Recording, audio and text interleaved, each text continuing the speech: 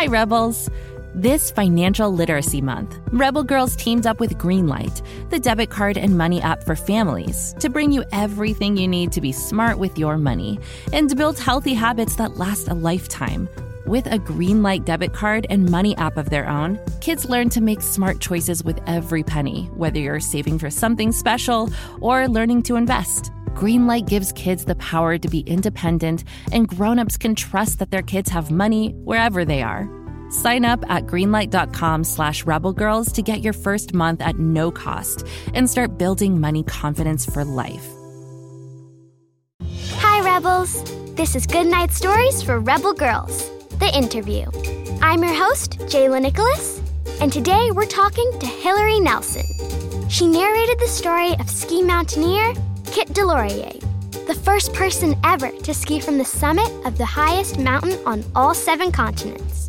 If you haven't heard that adventurous episode, go listen right now. Don't worry, we'll be waiting when you get back.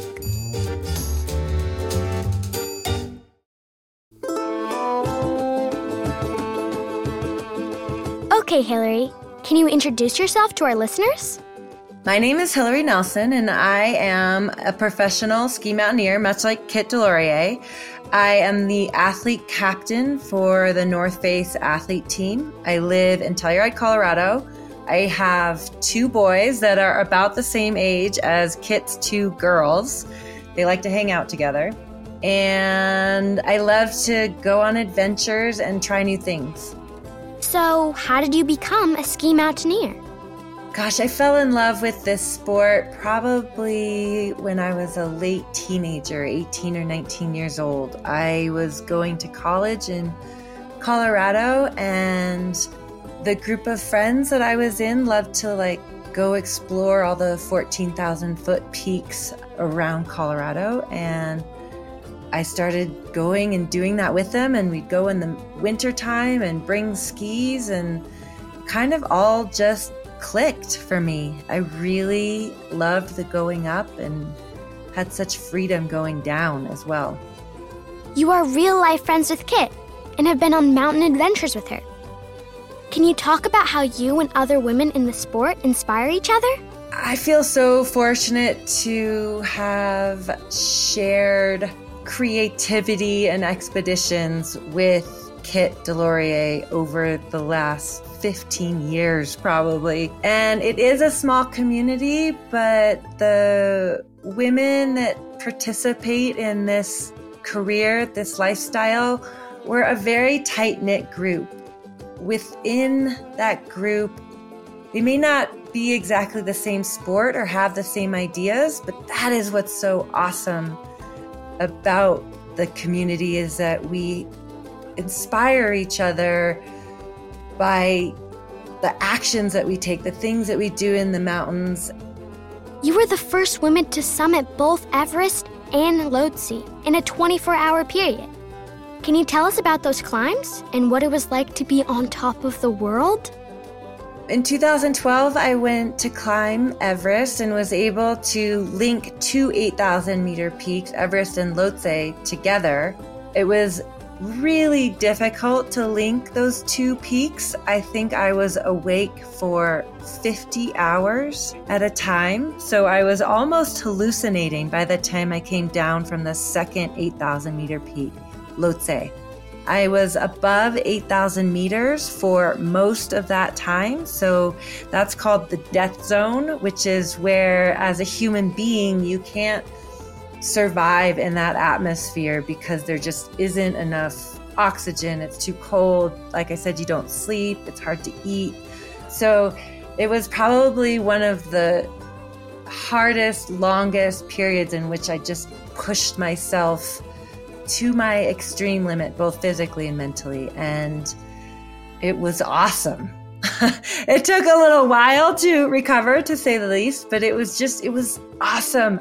That's really what I love about this sport, is being given that opportunity to make decisions that allow me to get to know myself. And that is what this linking of these 8,000 meter peaks was like for me. Wow, that sounds intense. So why do it? I've looked into why I do this very many times. I get asked this a lot.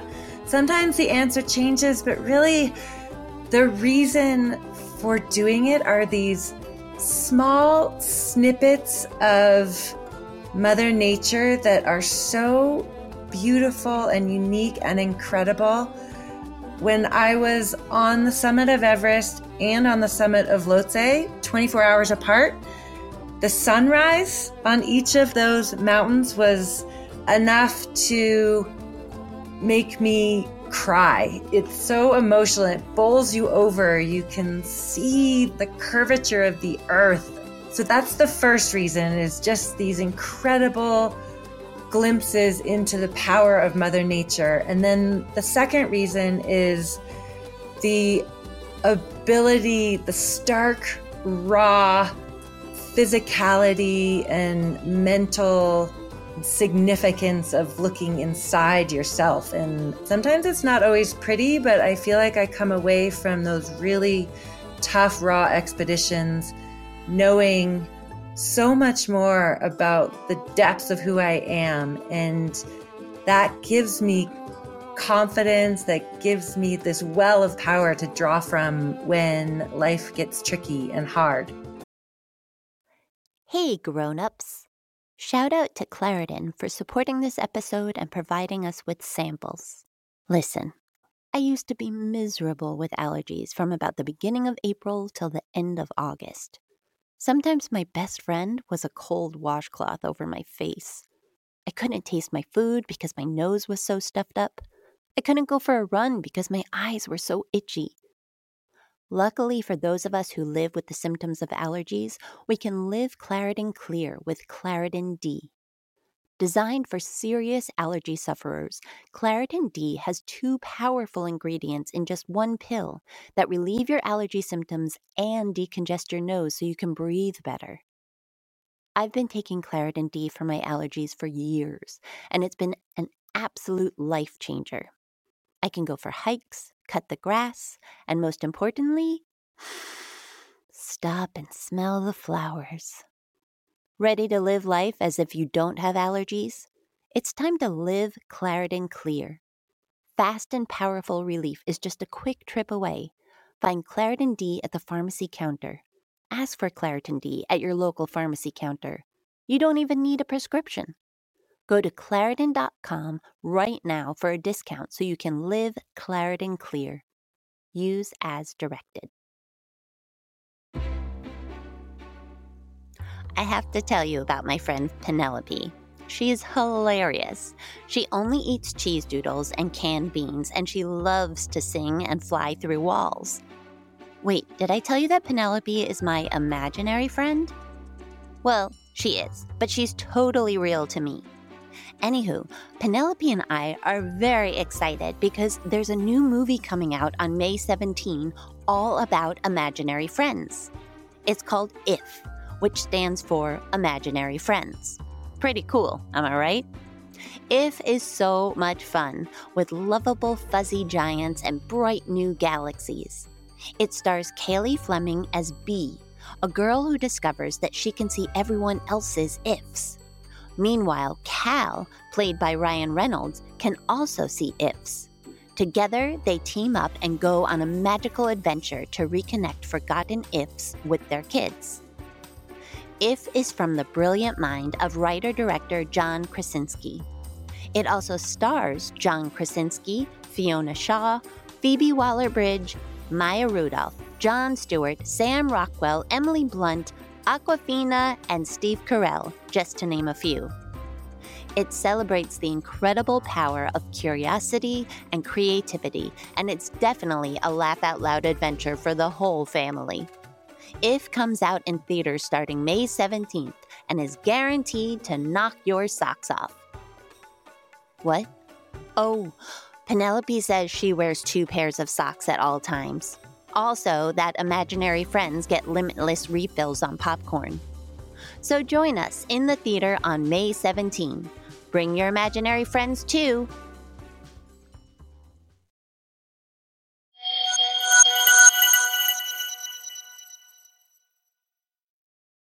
One of the important things about Kit's story is that she tells us to believe in ourselves and our abilities. Is this something you have ever struggled with? What is the time you had to push through self-doubt? It's funny that I think Kit's description of how she overcomes her self-doubt is very similar to how I pushed through it. And on every one of these expeditions, I have had self-doubt. And that self-doubt, to be clear, is always coupled with fear. So those things to me go hand in hand. And the way I deal with it is through breathing. Like Kit said, I sometimes just stop in my tracks and I'll take a lot of deep breaths. Another way is to sort of change my perspective. And I actually do that like physically, just concentrating on something that isn't scary. Like even if it's just my hand and a glove in front of my face, looking at something really simple really helps me change that focus. And then I really try to reel in what I'm thinking about and be present. Because especially in the mountains, if you think about what's coming next, it just feeds that doubt and fear. And so you really just have to try to be present. That sounds like a great tool. So what advice do you have for rebels who want to have more outdoor adventures and improve their skills? My advice for girls wanting to spend more time in the outdoors, get those skills, is to jump into it. You have to take that first step.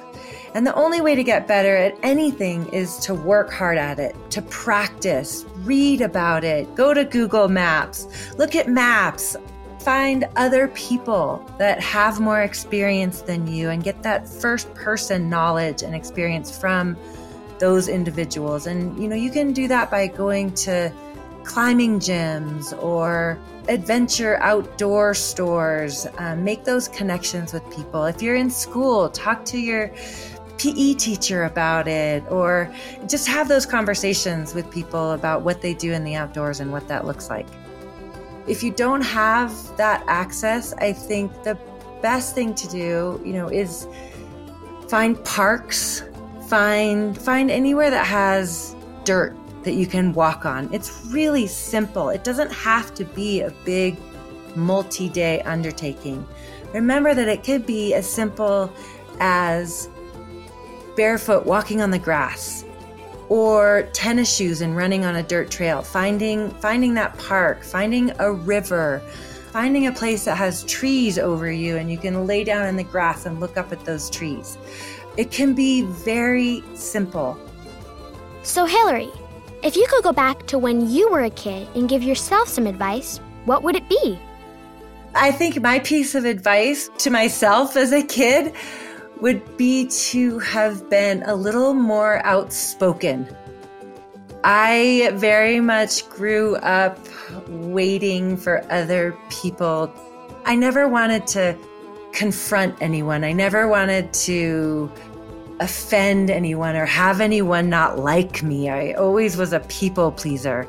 And that's the one thing I would change. I mean, I don't want to upset anyone, but I just wish I'd been able to speak up a little more, be a little bit braver with what I was thinking and putting it out there. Because really at the end of the day, now as a 48-year-old woman who's seen the world and has kids, it's like, what's the worst that happens when you put yourself out there? Someone says no.